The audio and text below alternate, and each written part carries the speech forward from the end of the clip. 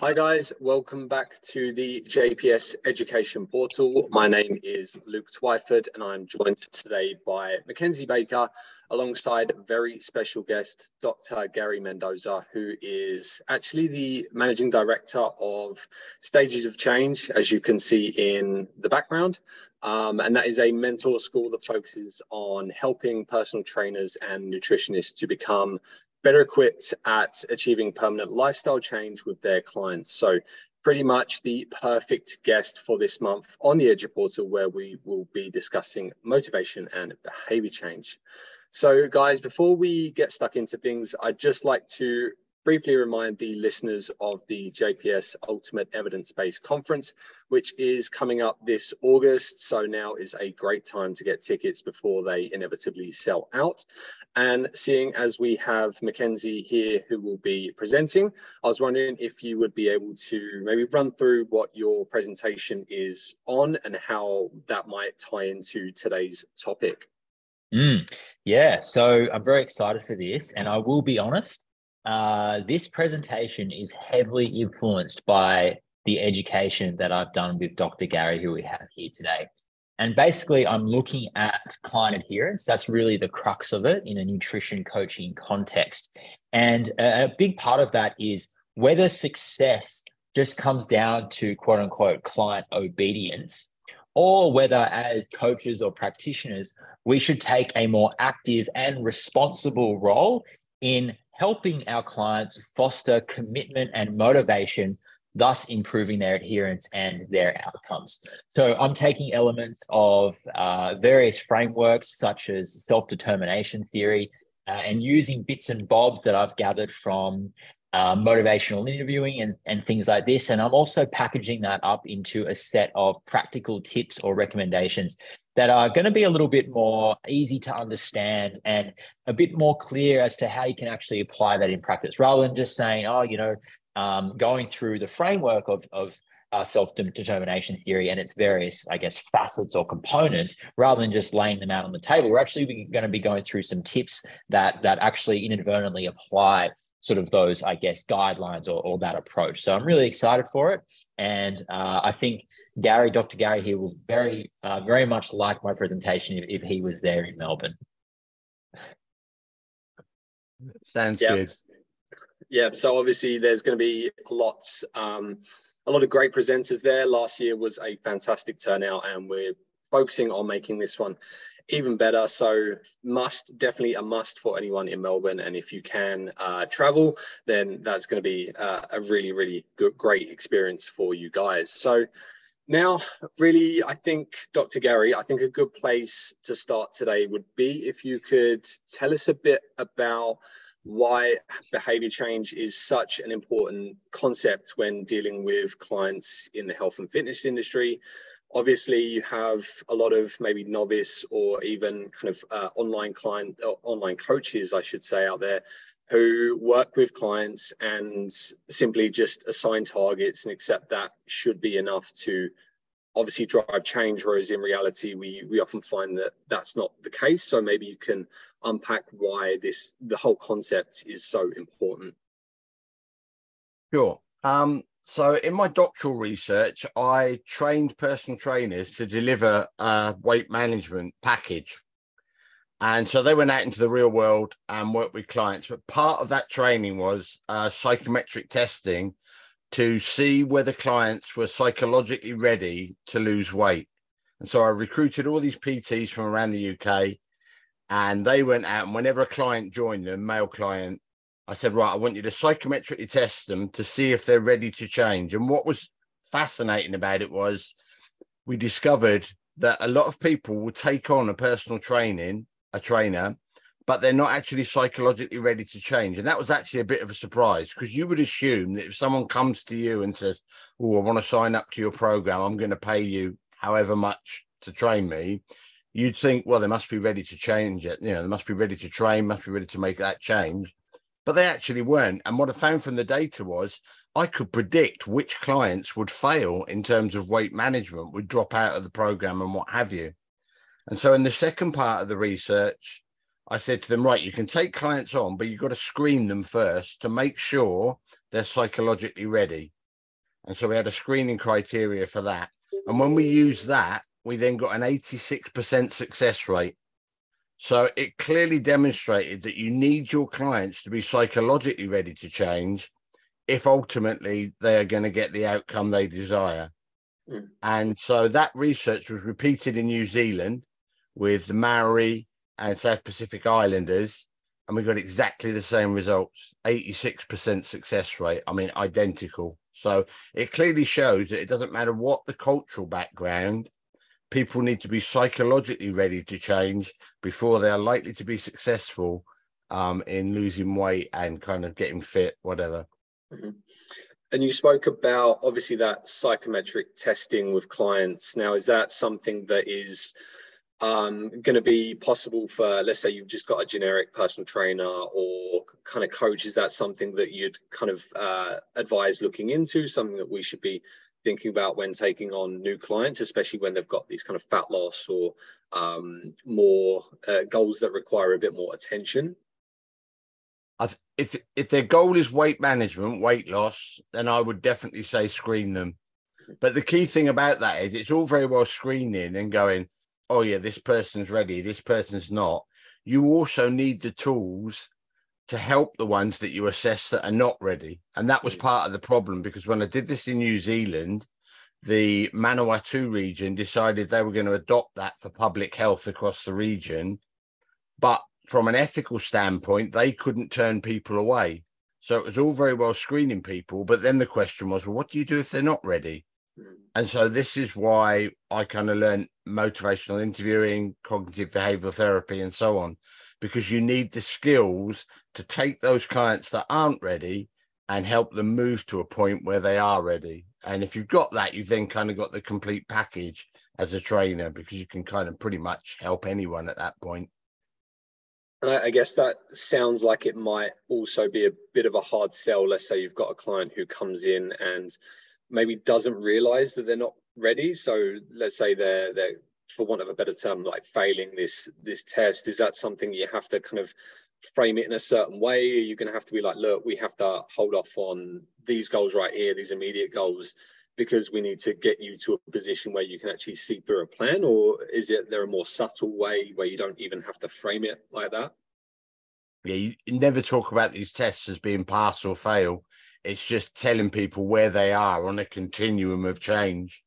And if you explain if you do a good job of explaining what these tests are showing, for most people, they'll buy in, because very often they're coming to you having tried 3, 4, 5, 6 diets anyway and wondering why they failed each time. And so part of that was very likely the fact that really, although they were going into it, they were going into it for the wrong reason.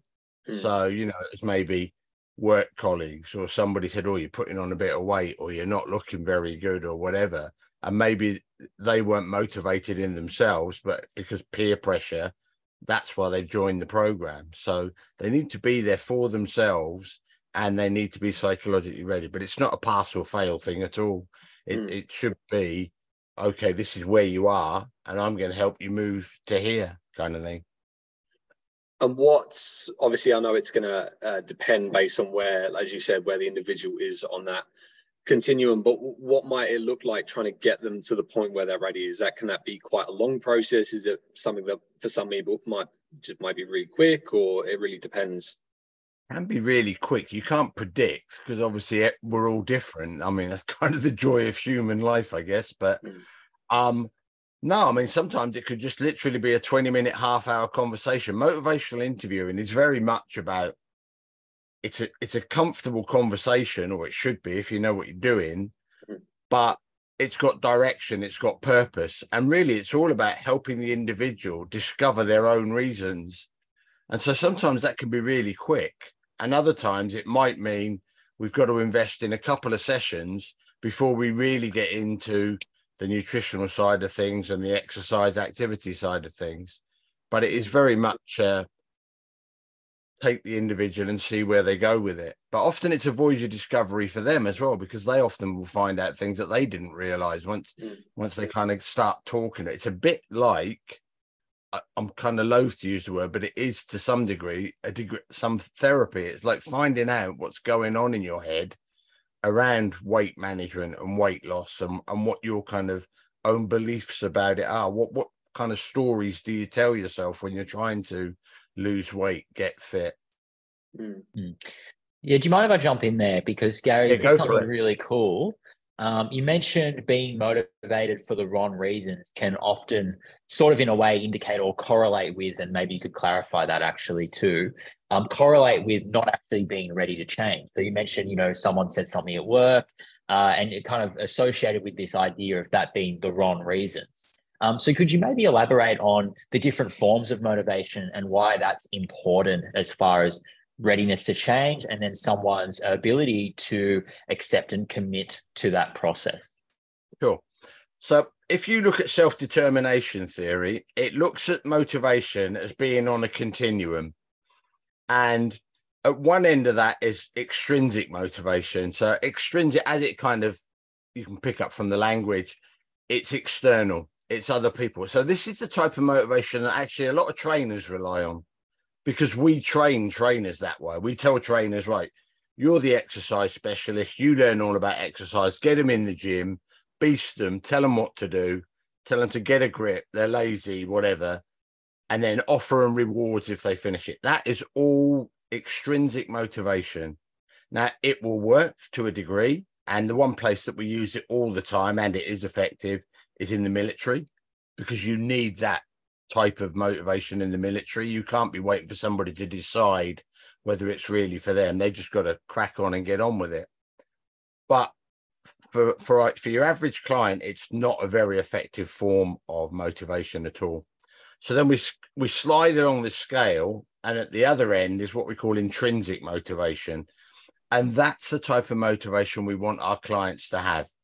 Because if you've got intrinsic motivation, as it kind of implies, it's coming from within. It's because you want to do it. It's because you're enjoying the journey. And so you're kind of finding that all the time. So on those days where you're thinking, oh, sod it, I'm just going to eat rubbish today and eat some junk and have a takeaway or whatever. If you're intrinsically motivated, your own kind of self-talk, that language that we all do this, we all say to ourselves, oh, yeah, it's okay to do that, and I'll have a day off and blah, blah. But your own language when you're intrinsically motivated would be, yeah, I could do that, but actually that would undermine my program and I won't get to where I want to be. So we, as trainers, coaches, nutritionists, we want to build intrinsic motivation in our clients. And we do that by educating. So teaching people, so that people are making informed choices. You want to make it enjoyable as well. I mean, that's quite important. It should be an enjoyable journey. If it feels like blooming purgatory doing this every day, you ain't going to do it for long. And so finding that intrinsic motivation is really important. And you can draw in another model of motivation around this, which is the COM-B model, which comes from the behaviour change wheel from Mitchie. And in that, when they look at behavior change, the COM part of COM-B is capability, opportunity, and motivation itself. And you need those three elements before behavior change is likely to kind of occur. So capability is the client feeling they can do it. They've maybe got the cooking skills or whatever, because often we overlook that. It's like we tell people to eat healthy, but well, actually, if they can't cook, then how do they do that? So we have to give them the capability. They have to be able to read a food label, that type of thing. So the opportunity is, can they buy healthy foods? Do they have the income for it? Do they have the skills for that? Have they got support around them to kind of do that? And then finally, motivation itself. And as I've just said, we want that motivation to be intrinsic. And if you've got those three elements in place, behavior change is more likely to occur. That's really fascinating, what you just said there. And a thing I really like there is, I can't remember the words exactly, but it was offering choice, or it was, in a way, I can't remember the exact wording, but it was something along the lines of decisional balance or respecting autonomy. And that being a key component of this as well. So, and I think the COM-B model is really cool, and actually a different or a similar idea that Josh Smith has kind of proposed to me, or he's been talking about, is the golden behavior criteria, where in order to foster a behavior change, the individual has to be wanting to do it. And I think respecting autonomy and providing choice is a big part of that, rather than being prescriptive, which would be, in my view, appealing to extrinsic motivation. So they have to be wanting to do it. They have to be able to do it. So that's the skill and maybe the education. And then also it has to be worthwhile. And this can be for numerous aspects, like the client might not, or the individual might not think it's worthwhile. And maybe you haven't listened or asked them what they want to do and what they think is worthwhile. So yeah, I found that really fascinating. And I'd be curious to hear more about how you help someone uncover those more intrinsic forms of motivation, because I understand they're not always mutually exclusive. So there's a couple of interesting words you've used there, which is autonomy. And autonomy is so important when you're working with your clients, respecting their right to make a choice. And so offering choice, whenever you're training a client, whether it be from a fitness perspective or a nutrition perspective, you should always be able to offer choice. Sometimes you won't. Sometimes there is only one way to do something, and that's fair enough. But make that clear to the client. As far as I'm aware, the only way we can do this is da da da. And then I always add a proviso, unless you have any other ideas, because that then allows them to say, oh, yeah, but I read on Twitter that you can do this, and I saw on Instagram that blah, blah, blah. So that gives you then an opportunity to correct misunderstanding as well, because you don't want them thinking, oh, that's not the only way, because I know I read this and I think I could do that. So I always put that option in, oh, unless you have any ideas as well, because now it feels collaborative. And if it feels collaborative to the client, they're kind of more likely to do it. And it kind of goes back to what type of motivation are you using? Because if you're using extrinsic motivation, you're most probably working with your clients in what I would call a one-up situation. In other words, I'm a bit better than you because I'm the expert and I can tell you what to do. That is not a scenario you want when you're working with your clients. It should be equal status, and you're guiding your client. Your role as a coach is to guide your client, provide information where they need it, get them back on track from time to time when they need that, and generally provide encouragement that way. It shouldn't be my way or the highway. So it's really important that you are respecting autonomy at all time, because that in itself will kind of help people make change. So autonomy is crucial in any coaching scenario. And the biggest thing most people have to overcome from a coach's perspective is their writing reflex. We've all got it. So you're sat there chatting to somebody and they go, yeah, well, really the best way to lose fat is the keto diet and blah, blah. Your writing reflex will be like, no. What it is what you should be doing is this, because keto does this and blah, blah, blah, blah. That's your writing reflex. That's that kind of, that almost somewhere deep inside you going, I can't let them get away with that. I'm going to tell them what's right. But you kind of have to control that, because if you don't, then you are going back to a one-up relationship where it's like, no, I'm going to tell you what to do. And one of the, and I know some people listening to this will go, yeah, but that's my job. I'm an expert. I should be telling people what to do. You should be informing people and allowing them to make choice. But if you are telling people what to do all the time, they will become reliant on that.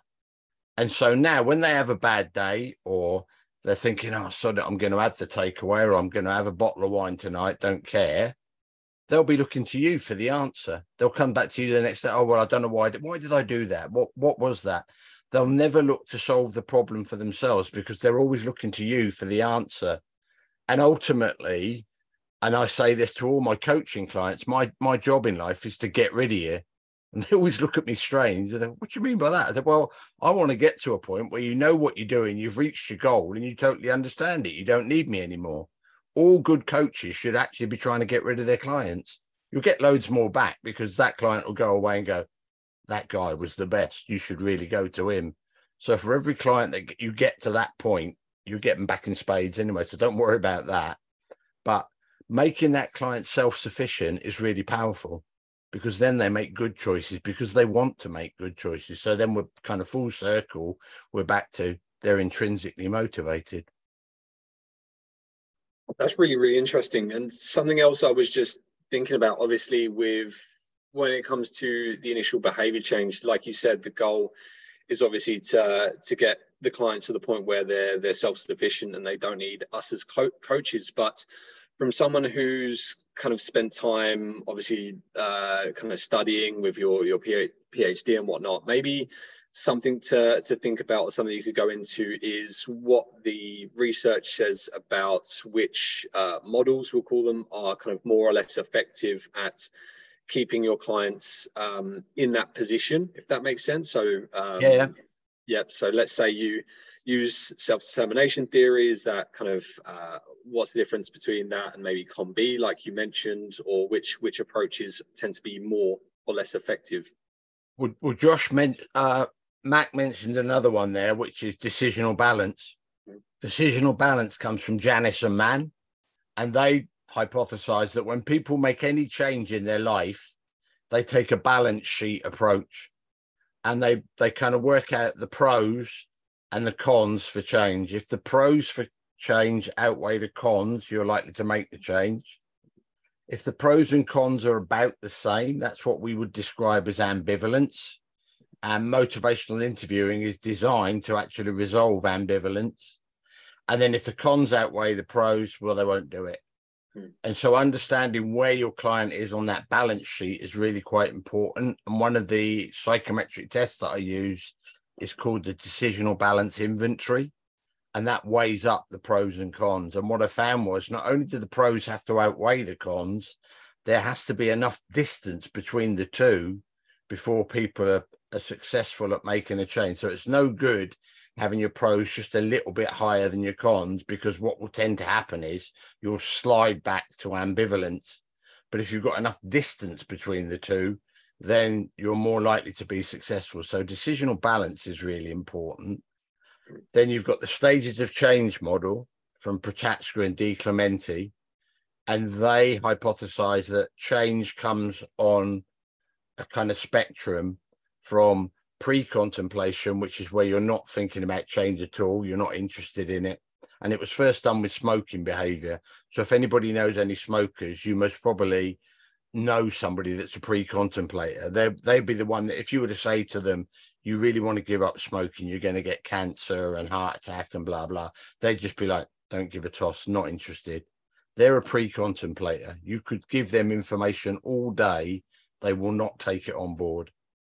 They then move to contemplation, maybe because some event in their life happens or whatever. And contemplation, you can kind of think of being similar to ambivalent. Now your pros and cons are about the same. So you contemplate, you're thinking about it, but you could go either way. And there is a real danger that people think, oh, well, they're in contemplation. If I have a word with them, they'll be good to go. That's not the case. Sometimes what you say to a client will actually push them back the other way. So you have to really kind of understand what's going on there. They then move into preparation, that's a short stage in terms of it's about 6 to 12 weeks generally. And so now, as it's considered, they're preparing to change. And then ultimately they move into action. And then at some point, and action can last for 6 months to a year, they kind of move into maintenance. So maintenance is where the behavior has become regular and normalized, so it's slowly becoming habitual. The thing about that model is, and the most important aspect of it, which everybody tends to not want to talk about, but it is the elephant in the room, is relapse. You can relapse at any point, and you can relapse from action right back to pre-contemplation. So somebody can go one day from being super great, yeah, I'm doing it all, I'm getting out there, I'm getting fit, I'm changing my diet, blah blah, to the next day I'm not interested and I'm not doing it. So they've gone from one end of the spectrum right back to the other. Now relapse is a natural part of the human process of behavior change. We all relapse. Anyone that's ever learned to ride a bike, it's very rare you jump on a bike and ride it first time. You normally kind of either got your parents running along behind you holding the seat so as to give you some type of balance, or you've got training wheels on. And before you actually become proficient at riding a bike, you're likely to have fallen off 5, 6, 7, 8, 9, 10 times. However, each time you fell off the bike, you learned something. Something in your brain said, right, next time I do this, I'll do it slightly different. It's the same with any behavior change. Each relapse teaches you something new. We know that in smoking, it's rare that somebody is successful giving up smoking first time. It will normally take 5 or 6 attempts, and each attempt is teaching them something new. Same in weight management. It's the same in fitness. How many people listening to this have tried to get fit before, joined a gym, had a trainer? Odds are they've done it 2, 3, 4, 5 times before they've kind of figured out what's the best way for them. Same with diet. We'll have tried however many different diets. Very often when people come to a coach, to a nutritionist, they've already tried God knows how many different diets. And so you're just like the next one in the line. And if you don't do something different, you will be the next one in the very long line, because they will carry on trying different things. And so that relapse is really important. And so you have to tell clients when they first come to you, at some point in this program, you will relapse. You're going to have a day where it all goes pear-shaped and you're just going to say, sod it, I'm not doing it. I'm eating whatever I like and I'm drinking whatever I want to. As long as you accept that that's part of the process and don't beat yourself up, it's actually a good thing. Because I always say to my clients, sit down at the end of the day and just say to yourself, what could I have done different today to stop that happening in the future? Now, that might be a bit of meal planning. It might be a bit better time management, but there'll be something in there that you should be able to pick up on and go, right, next time, that's what I'm going to do. Now that relapse has been really valuable because you've now learned, you've now got a new skill. So as long as you treat it that way, you're okay. And that kind of brings in another psychological theory, which is taken from cognitive behavioral therapy, which is the what the hell effect. And it was discovered by 2 researchers in California, well, not so much discovered as coined in terms of a phrase, but you can actually find it in the scientific literature, what the hell effect. And it's the way people deal with failure or relapse. And so they have the relapse and they go, what the hell, I'm going to finish the pizza, I'm going to have a few more beers. And then they do that, then they beat themselves up because they've done that. And then they go, sod it, well, I'll just carry on for this weekend. And at the weekend, I'll kick off again. And then the weekend comes, and by then they've had a rubbish week and they've been eating chocolate and they've been having the beers and what have you. Oh, well, I know what, I'll start again on Monday. And how many times have you heard people say that, I've fallen off the wagon a bit, but I'm going to start again Monday. And so they've gone into this really downward spiral of the what the hell effect. And the way to deal with it, actually, the research shows is don't beat yourself up. Accept that it's part of human nature. Guilt is not the way to manage it. It's look at it positively, look at it as a learning experience, and then you'll be able to move on straight away. And so teaching your clients that relapse will happen is really important. And it might seem like an odd thing to do. First time you meet a client, you start talking to them about, right, when you fall off the wagon, when the program goes wrong, this is what I want you to do. And at that point, they'll most probably go, well, that's not going to happen. I'm game on now. This is the one. You're the trainer that's going to kind of get me to where I want to be. And they're suffering from another kind of psychological thing, which is called barrier underestimation. When we start something new, we always underestimate how difficult it will be.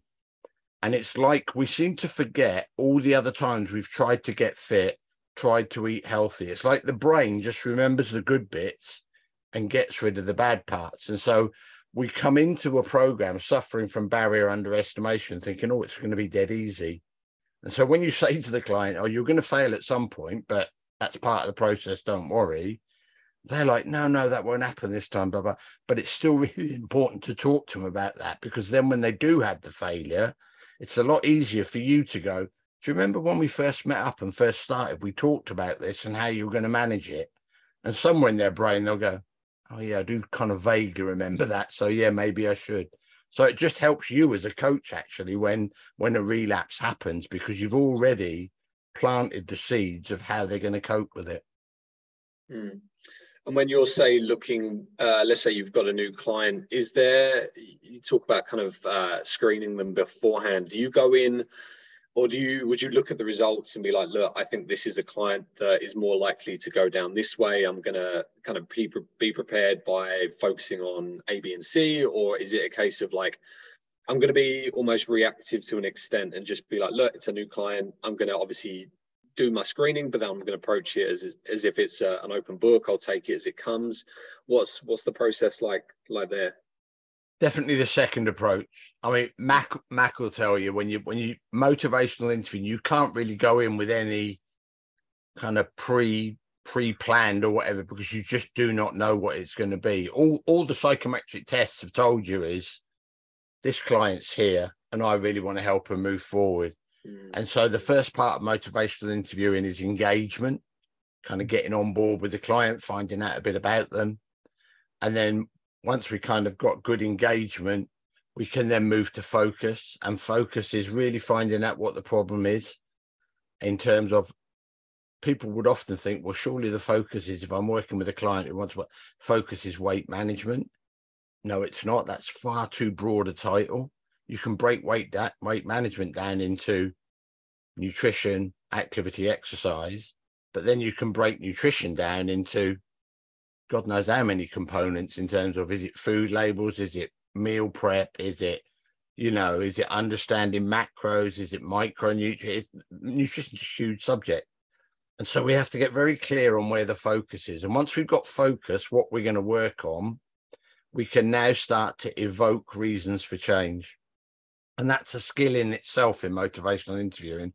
It's helping the client find their own reasons why they want to do something. And Mac talked about it in that other model that you were saying there, Mac, about like people wanting to do it, what are the reasons to do it, these type of things. Yeah, that was the golden behavior criteria, which I'm quite sure has a lot of crossover, or it's sort of derived from the COM-B, I feel. And yeah, like I think, you are, as a practitioner or PT, whatever, you're the expert at the nutrition or at understanding training. And that's okay to be the expert, because that's what you're trained in. But I think it's important to remember that the client is the expert at their own life and their own ambivalence and their own motivation. So I think it's okay to come into, say, a consult, for an example, with a new client, and in your mind have what you think might be an appropriate path for that client based on, say, what their results from their psychometric testing, or their initial forms or whatever. I think that's fine. But when you go through the process of opening that collaborative discussion, talking about their ambivalence, asking the right questions, and going through the decisional balance, things might change.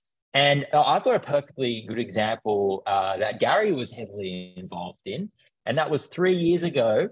Dr. Gary took the time out of his day to jump on a call with me to discuss whether I should do my master's in sport and exercise nutrition or dietetics. And what did we do? We went and did the decisional balance. And guess what? I went and did the master's in sport and exercise nutrition, and I finished it about a month ago. Well done. That's great news. Yeah. Yeah, I mean, it kind of shows that it does work. And I agree with Mac. Nobody knows themselves better than themselves. Bill Miller, who's one of the founders of motivational interviewing, he's forever saying, you don't have all the answers. The client has the best answers. You often think you do. You often think, oh, yeah, I know how to solve this. But you don't, because if the client doesn't buy into that, then actually that answer's useless. So you have to help the client find what the best answer for them is. I definitely, something that even I've seen as a relatively new coach of about 2 years, is that there's a lot of, or coaches, personal trainers tend to forget that it is more of that collaboration. It's not a dictatorship. It never was. It's collaboration. You're helping an individual, and that comes with kind of understanding them and not just kind of screaming orders. So it's definitely makes a lot of sense.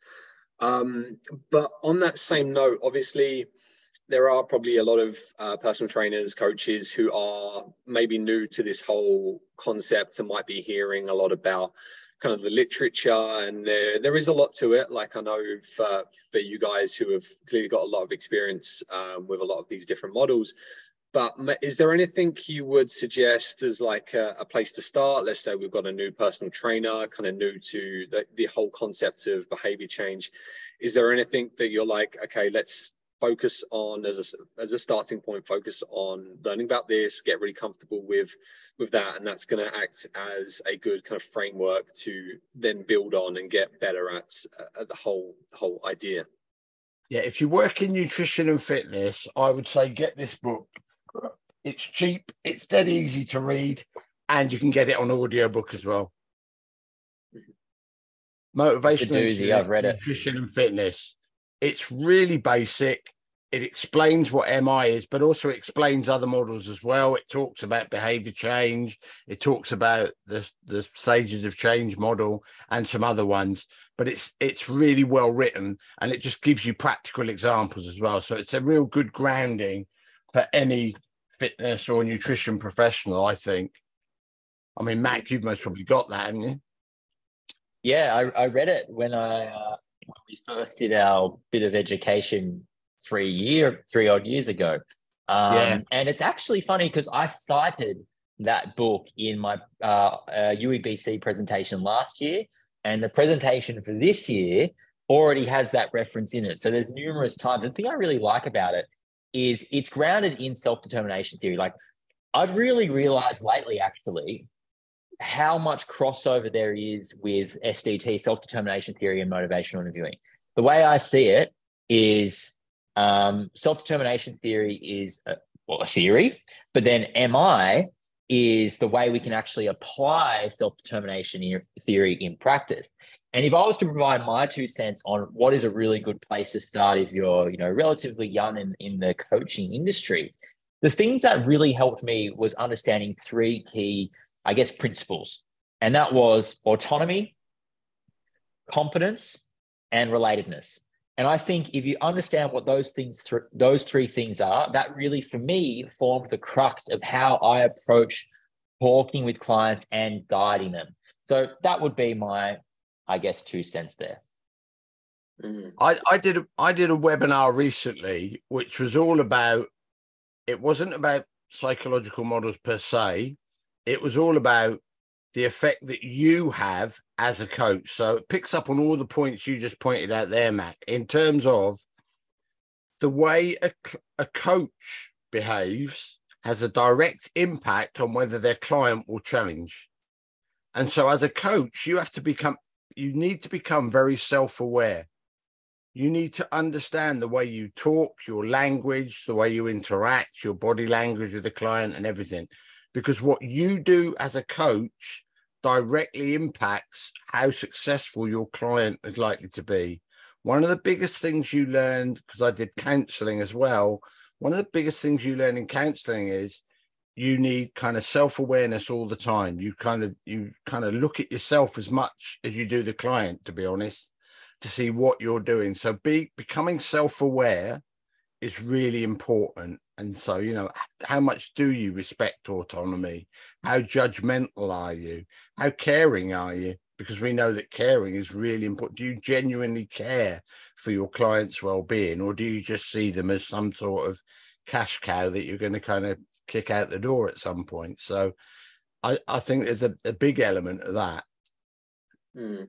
I guess that really comes down to why, as well, to the audience, that why you become a coach in the first place. Like, I think I know it's, as an industry, it's a place that coaches don't tend to last long. I think it's the average kind of length of time a coach spends in the industry is about a year. And obviously it comes down to, like, full circle back to motivation again. Like, at the end of the day, if a coach is extrinsically motivated, wants to have big Instagram following, get themselves kind of a nice income through there, it's obviously less likely to go where you want it to go. It's gonna be difficult to sustain. Whereas if you're intrinsically motivated, you want to help others, which I'm presuming that would come under intrinsic motivation, even though it's not directly in yourself.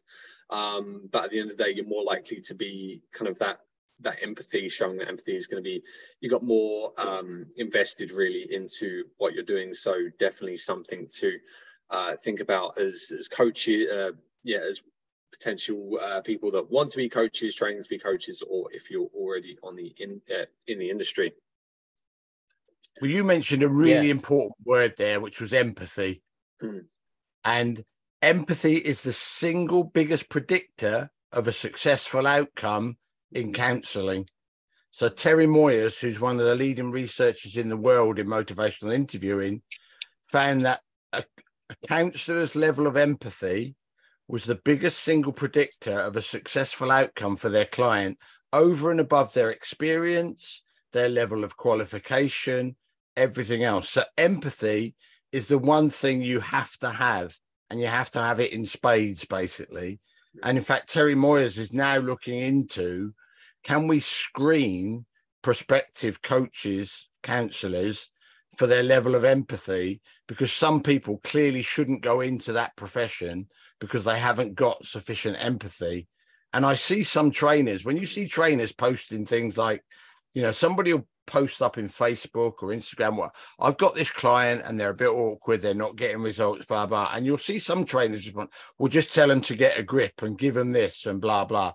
It's like, clearly that coach has got no empathy and shouldn't be in the business in the first place. If that's the way they're approaching it, then they're doomed to failure, basically. So empathy is really important. And we know you can teach people to improve empathy as well. Providing you've got some there at the start, empathy is a skill that can be worked on. Matt? I'm so glad that the empathy word has come up. And another thing, interestingly, is that this paper was by Wilkinson and colleagues in 2017. I believe, I can't remember the details exactly off the top of my head, but I believe they found that health practitioners with lower empathy experienced a higher rate of burnout. So why is that? You know, practitioners, they get frustrated at their clients. They're sort of the tough love coaches who tell them to pull their head in. You know, they're not getting client results. They're not building strong, meaningful connections with their clients. They're not helping people. And all of a sudden they're frustrated and they're angry. So what happens after a few years? Well, they leave the industry, and it comes back to that empathy thing. And I think there is definitely still very much these days, and probably more so these days than even, you know, sort of in my time in the industry, there's this trend of like being a tough love coach. You know, it's still about, oh, if a client doesn't do it, tell them to pull their head in. You know, you don't want it bad enough, kind of the shame thing. Now, we know that shame is not actually going to help someone change. Okay. And one reason for that is because if you're a failure, you're stop being lazy. If they start to internalize that belief that I am a failure, then they're more prone to actually self-sabotage because they anticipate that they're going to fail anyway. So rather than going through the full effort of giving it a true, honest, everything you got red hot crack, they're going to stop short by finding a reason to fail. And, you know, that is self-sabotage, because again, a self-sabotage can be due to a fear of failure. And it ties in really well with Bandura's theory of self-efficacy, because one of the things my research highlighted was, as people are successful with losing weight, their level of self-efficacy increases. There's a direct correlation between weight loss and self-efficacy. And so as a coach, if you're kind of giving your example, Matt, there of the coach that's kind of tough love and what have you, self-efficacy at best will be staying the same. The odds are it's dropping off a cliff, because all that type of language is just saying to somebody, you're useless, you don't know what you're doing, you need to just kind of get a grip, you know, you've done this in the past. That is not building self-efficacy. Whereas if you're a coach that's got empathy and respects autonomy, now you're building self-efficacy. Every week that goes by, as the client achieves little steps, their self-efficacy is incrementally increasing.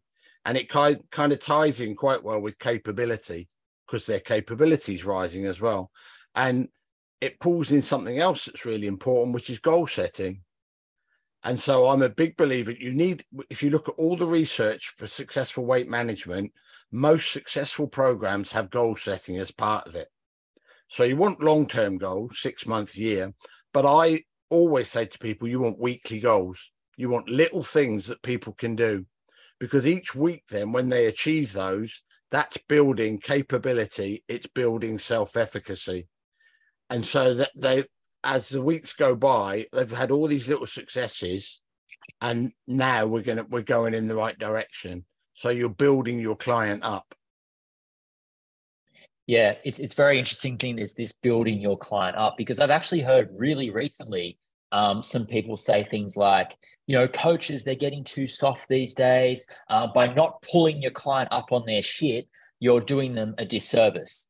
So basically being a tough love coach and, telling them like it is and calling them what, oh, you're being lazy or something. And whilst I think it's important to have a level of bluntness, it should never come with this put down or shameful. Using shame is not effective to create change.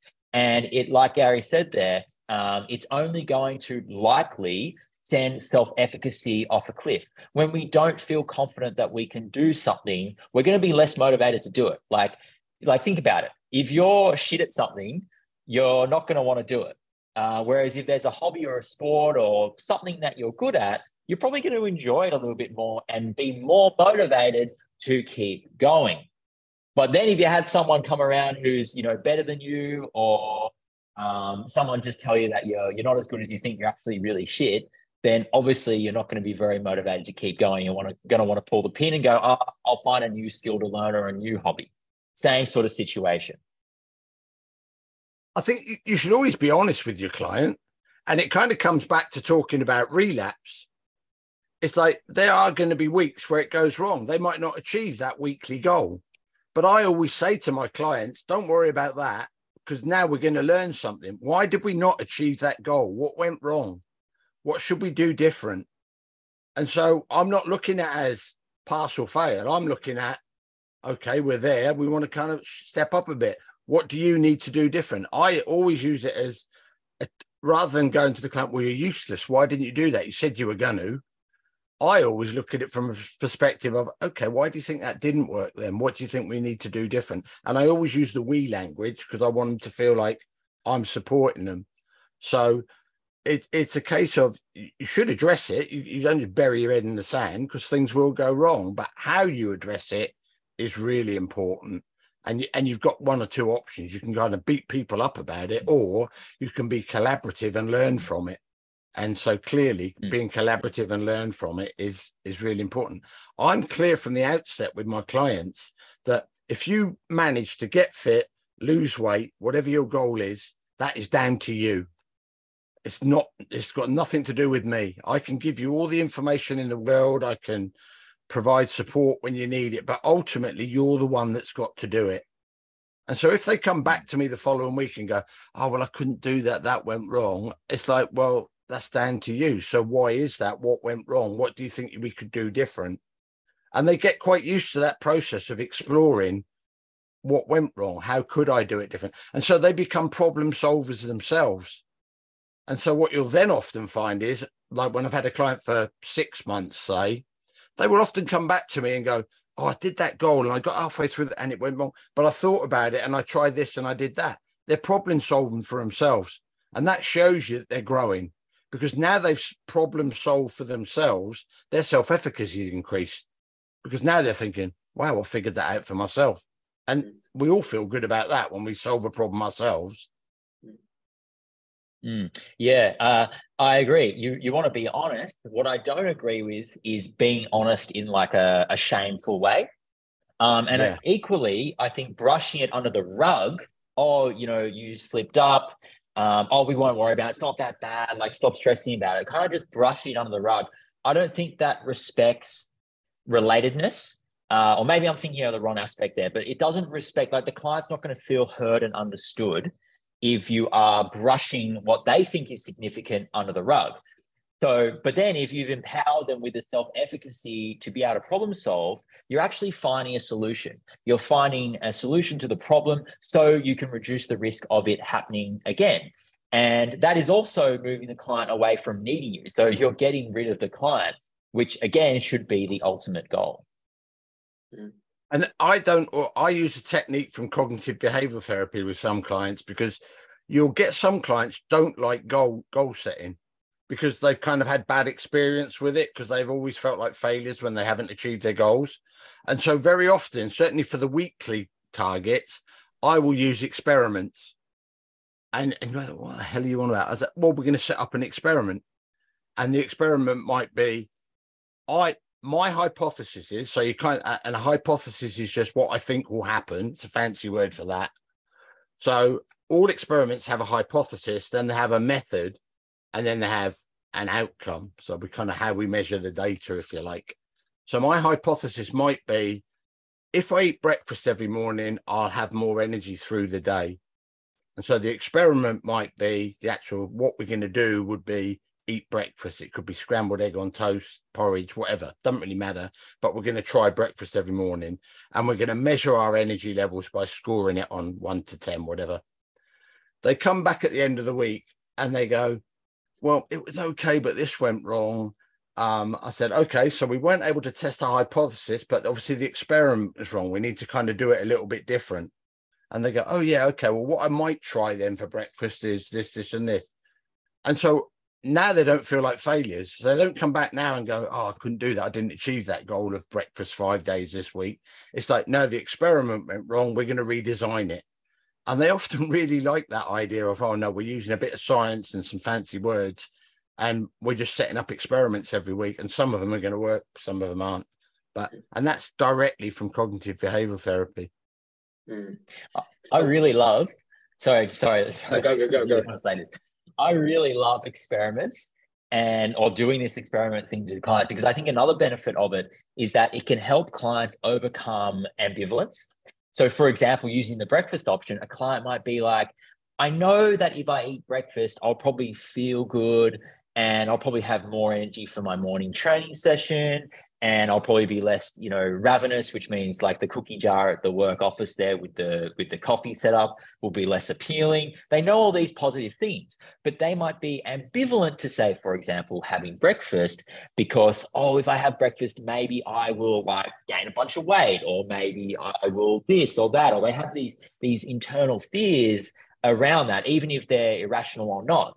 So by running an experiment, you can find a sort of a stepping stone. Okay, you're not willing to just go and throw breakfast right at it straight away, but what is something that you're comfortable with trying as an experiment?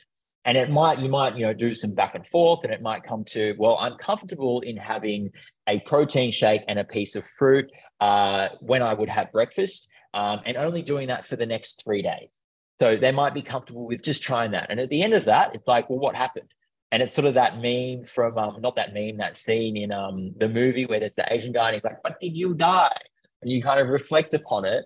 And it's like, well, the positives happened. Those things that you were fearful of happening probably didn't happen. So now what are you comfortable in trying now? And slowly you're running little experiments that are moving that person towards the thing that they really know is probably going to be best for them, which would be just to have a regular freaking breakfast. But they're not willing to go right there straight away. So, you don't throw a goal at them that is something that they're not willing to do. Remember, willing, able, wanting, able, and worthwhile. They might not be wanting to just have the normal breakfast yet, but you can start with something that they are willing to try and go from there. Yeah, and it's language again. It's like experiment. It doesn't sound permanent. So it's like, well, yeah, I'm willing to give it a go. So it's a psychology of language. So that, and then the other thing is when they do it, we're building self-efficacy, because when they find it works over 2-3 days, their little level of self-efficacy, that meter goes up a bit, because it's like, oh, that's effective. So I'll stick with that. But now we've built in a bit of kind of self-efficacy and capability, because now they found something they can do that they like. And so it's all the same models. And I find this whenever I talk about this subject, you pull in bits from all over the place but actually the end goal is very similar.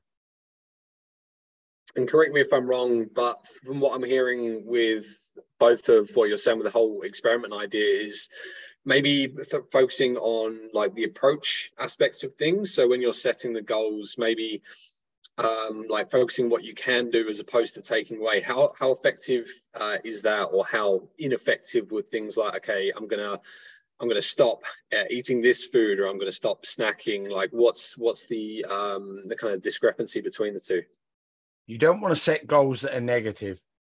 So you don't want goals that are, I am not going to do this, I'm going to stop doing this.